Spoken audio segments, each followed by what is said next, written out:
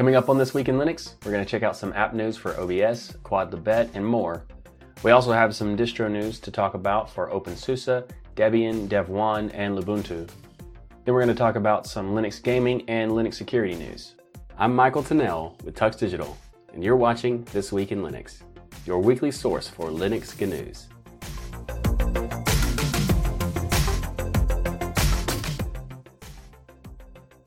We've got a lot to talk about this week, so let's just jump into it. A new version of Quad/Libet has been released, version 3.9.0. If you're not familiar, Quad/Libet is a music player, and one of the things to talk about in this release is actually a new feature for the checkbox that stops the queue after it is empty, which is really cool because previously it would continue whether you wanted it to or not. So now I like the fact that you can add a feature that allows you to stop it if you want to. You can also change the resizing of the panes in the Paint browser, which is very nice. And another note is that Python 3.4 is now a requirement for Quad/Libet. So if you're using or wanting to use Quad/Libet, you need to make sure that you have that version of Python or a newer version. Quad/Libet is a nice music player, but if you're wanting to create your own music, there's Ardour. And recently Ardour released version 5.9 with a lot of cool features, so if making music is your thing, be sure to check it out. Firefox has a new design called Photon coming out. We talked about this in the previous episode, but at the time there wasn't a Linux preview for it. And this is a website that Mozilla set up so that you can actually demo what it's going to look like. And you can find that in the video description if you're interested in looking at it yourself. But essentially this is what it will look like. And there's also like a compact mode, and you can, display the sidebar, things like that. But it's got also a dark mode, a light mode, and some custom potentials like with the personas and stuff like that. And then also you can resize it so that the bar is all combined into one. So that's pretty cool. But I'm not really sure how I feel about it because some parts of it are a little weird to me and some aren't. Like these gaps right here, this gap and this gap, they just seem like a waste of space. I don't know, everything else I have no problem with, but that, I don't know, that bothers me for some reason. Maybe I'm weird. I don't know. What do you think? Not the weird part. What do you think about the Photon design of Firefox? Thunderbird has a new home, sort of. The Thunderbird email client was previously a part of the Mozilla Corporation and is no longer going to be using that infrastructure. Instead, they're going to be a part of the Mozilla Foundation, where the legal and physical home of the Thunderbird project will be. The thing I find most interesting about this news is that Thunderbird will remain a Gecko-based application for the midterm, but will eventually adopt a new platform so that Gecko will no longer be utilized. They haven't described what that might be yet, but I am very interested to find out because I do think that Thunderbird is a little bit sluggish due to the Gecko engine. So I'm hopeful. A new version of OBS Studio is out, and with it comes a really awesome feature. Now, if you look at the change log, you'll see a lot of hot fixes and a lot of improvements and overall just general changes that improve the system as a whole, which are significantly important. Like a lot of these are very good, and a lot of these are pretty cool, like the Control-E shortcut to edit transforms. But at the very bottom is the mention of adding the auto scene switcher to Linux. The auto scene switcher is so cool. What it does is essentially you can set up different scenes in OBS, and depending on what applications you are actively using, the scenes will follow with you and just switch automatically so you don't actually have to go back to OBS to change anything. That is awesome. WPS Office for Linux is on a halt. WPS Office claims to be bringing the world's best office experience to Linux. Last release was 2016 in June. So Angry Penguin on Twitter asked, "Are you still working on WPS Office for Linux, or is it abandoned?" And their reply was, "It's on a halt. Needs community builds." Which is, typically not that big of a deal. Unfortunately, WPS Office is proprietary, and therefore not possible to do community builds. Christopher Price, replied with, "Are you planning on open sourcing the Linux code to make community builds possible?" Yes, unfortunately right now, we're mostly focused on mobile, but Linux is planned for end of year. What does that mean? I'm not sure. Are you talking about releasing a new version by the end of the year or releasing the source code by the end of the year? Because if it's just the source code, you could pretty much do that anytime you want. And it's been a year since your last release. So you've had a year and potentially a year and a half if you wait until the end of this year to release the source code. So what's holding you up in that situation? I don't know. Doesn't sound very promising. So let's look at some alternatives to WPS Office. Here are two alternatives that I would suggest you take a look at: LibreOffice and OnlyOffice. LibreOffice is the successor to OpenOffice, which is essentially dead, but it's the biggest name in open source software for Office suites, and it's a pretty big name in just open source software in general. OnlyOffice is another open source software suite for Office and productivity, and you should definitely take a look at that if you're interested in having an alternative to an Office suite.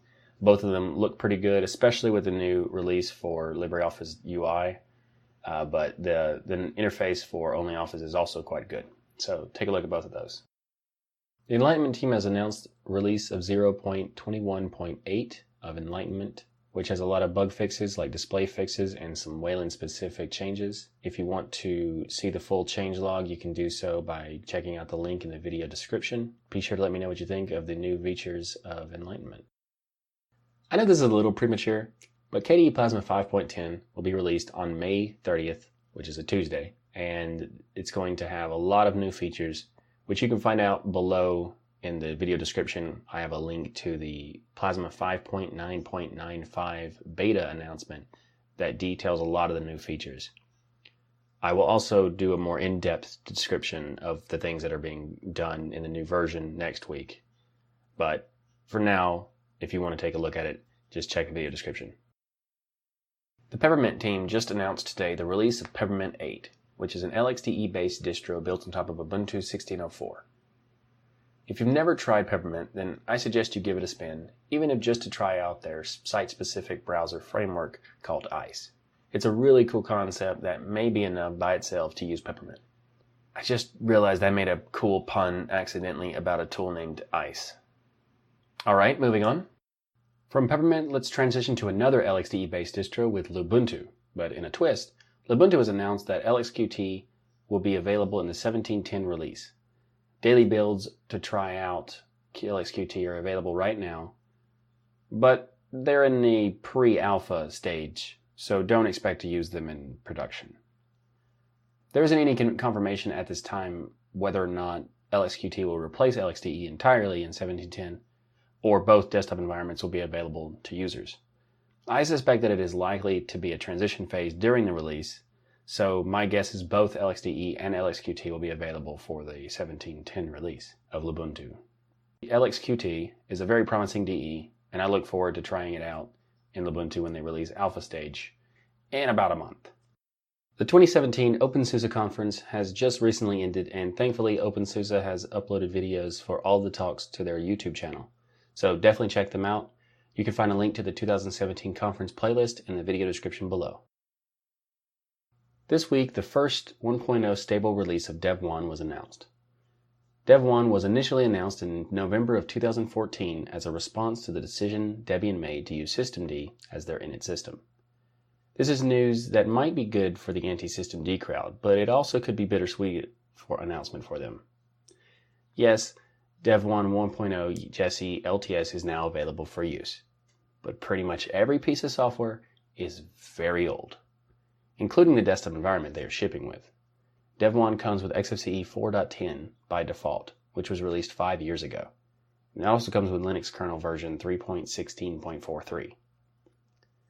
You may be thinking, well, that's because Devuan is based on Debian, and Debian has the same versions of the software. Speaking of Debian, Debian 9 has been announced that it will be coming on June 17th, so less than a month. And if you're interested, be sure to find out where the nearest release party will be to you, which you can find a link to the release party wiki page in the video description below. Wine has published a couple notable releases recently with version 2.8 and 2.9. The most notable aspect of the 2.8 release is the support for Direct3D command stream to run asynchronously. And for the Wine 2.9 is the new support for tessellation shaders in Direct3D. The 2.8 release brings improvements to some big titles like Star Wars: The Old Republic and StarCraft. Wine 2.9 brings improved support for The Witcher 3, Need for Speed, The Run, and League of Legends, as well as many more. Feral Interactive released a couple real-time strategy games this week for Linux with Total War Shogun 2 and Total War Shogun 2 Fall of the Samurai. If you're an RTS fan, check out these games and also make note on your calendar for June 8th because that's the Linux release date for Warhammer 40,000 Dawn of War 3. Feral Interactive announced on their Twitter that we would be getting a Linux release on June 8th, and considering the original Windows release was on April 27, 2017, I am happy to see such a short time period from the original release to the Linux port. This is the kind of development speed I like to see. Well, first day releases would be absolutely ideal, but I'm used to waiting years for games at this point, so only having to wait a month is a very welcome improvement. If that wasn't enough already, Feral announced on their Twitter that Dawn of War 3 will have support for the Vulkan Graphics API, so that's pretty cool. Feral Interactive is a video game publisher that specializes in porting games. Feral started releasing Linux ports in 2014, and I just wanted to mention the company behind these ports because I'm very much appreciative for what they're doing. Not only has Feral brought us these RTS games, but also many others like Hitman, Tomb Raider, Mad Max, Dirt Rally, and Grid Autosport. So thanks Feral, and keep it up. Humble Bundle has 2 great bundles out at the moment. Unfortunately, the Indie Bundle is about to end, so hopefully you see this episode before that happens. The Humble Indie Bundle has a lot of interesting indie games, all of which work on Linux. So if you've wanted to play Goat Simulator, then here's your chance to get a nice discount on it. I'd also suggest checking out the bundle for the Neon Drive game because this game looks pretty sweet. The Humble Game On bundle has a total of 8 games, 6 of which support Linux. Grim Fandango, Day of the Tentacle, and the Stanley Parable are games I'm looking forward to in this bundle, but Borderlands the pre-sequel is by itself enough to get it in my opinion. Borderlands the pre-sequel is the follow-up game to Borderlands 2, which was freaking awesome. And it's $40 on Steam right now, but you can get it in the Game On bundle for just $10. If you haven't played Borderlands 2 yet, the pre-sequel is a sequel to Borderlands 1, but a prequel to Borderlands 2, so in terms of the story, it might even work to play the pre-sequel first. I can't promise that because I had played Borderlands 2 before the pre-sequel came out, but it might. Oh, and if you haven't played Borderlands 1, don't worry. The story was very minimal in the first game, and it didn't pick up until Borderlands 2, so you can pretty much just skip it. Checkpoint researchers revealed this week a new attack vector via media player subtitles. By creating malicious subtitle files that could be downloaded by media players, an attacker can take complete control over any type of device that contains the vulnerabilities. Checkpoint estimated that there are approximately 200 million video players or streamers that could be vulnerable at the time of the announcement. This is not necessarily specifically related to Linux, but it is an important thing to talk about. But thanks to the nature of open source, VLC and Kodi, for example, have already released updates to fix the issue. Checkpoint contacted VLC and Kodi teams to inform them of the issue prior to the announcement. VLC and Kodi have both created a fix for this issue and have released updates for their users, so if you haven't updated your media players in a while, be sure to do that today. You've probably heard of the WannaCry exploit that spread around the world recently, infecting thousands and thousands of Windows machines via SMB security issues. Well, this week we found out about a vulnerability that was in Samba due to SMB security issues, though it's not directly related to the WannaCry exploit. Thankfully though, Samba is an open source project, so we already have a patch and most distros have already pushed out updates for the fix. Ubuntu, for example, has released multiple updates to fix all supported versions of the distro. This Samba vulnerability has brought on some criticisms from anti-Linux people about how we aren't protected from these kinds of issues, so we shouldn't brag about Linux's security prowess. I just wanted to take a moment at the end of the video to talk about this claim because it's silly misinformation that those people are just spreading. Linux is not invulnerable to everything, but no one should really claim that anyway. But in this case, most Linux systems are completely invulnerable to the WannaCry exploit, and the reason for that is quite simple. WannaCry uses SMB to accomplish this exploit, and while yes, Samba provides SMB support to Linux users, none of the big mainstream distros provide Samba by default. This means that default Linux users are not affected because the tool that potentially could be used isn't even installed. Now, in regards to the Samba specific issue, you should absolutely install the updates because having an up-to-date system is very important for security, but there are many cases where the vulnerability might not affect you. If you only use Samba as a client and not a server, if you have Samba shares configured for read-only, or if you set the NT pipe support option to no, all of these scenarios would result in the vulnerability not being exploitable. So the attack vector in this case is pretty narrow. So while Linux systems aren't 100% invulnerable to SMB issues, it's possible that 99.9% of them are.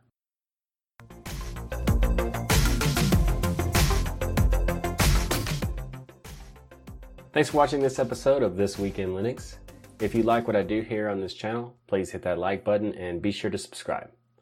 I'm Michael Tennell with Tux Digital, and as always, keep using, learning, and enjoying Linux.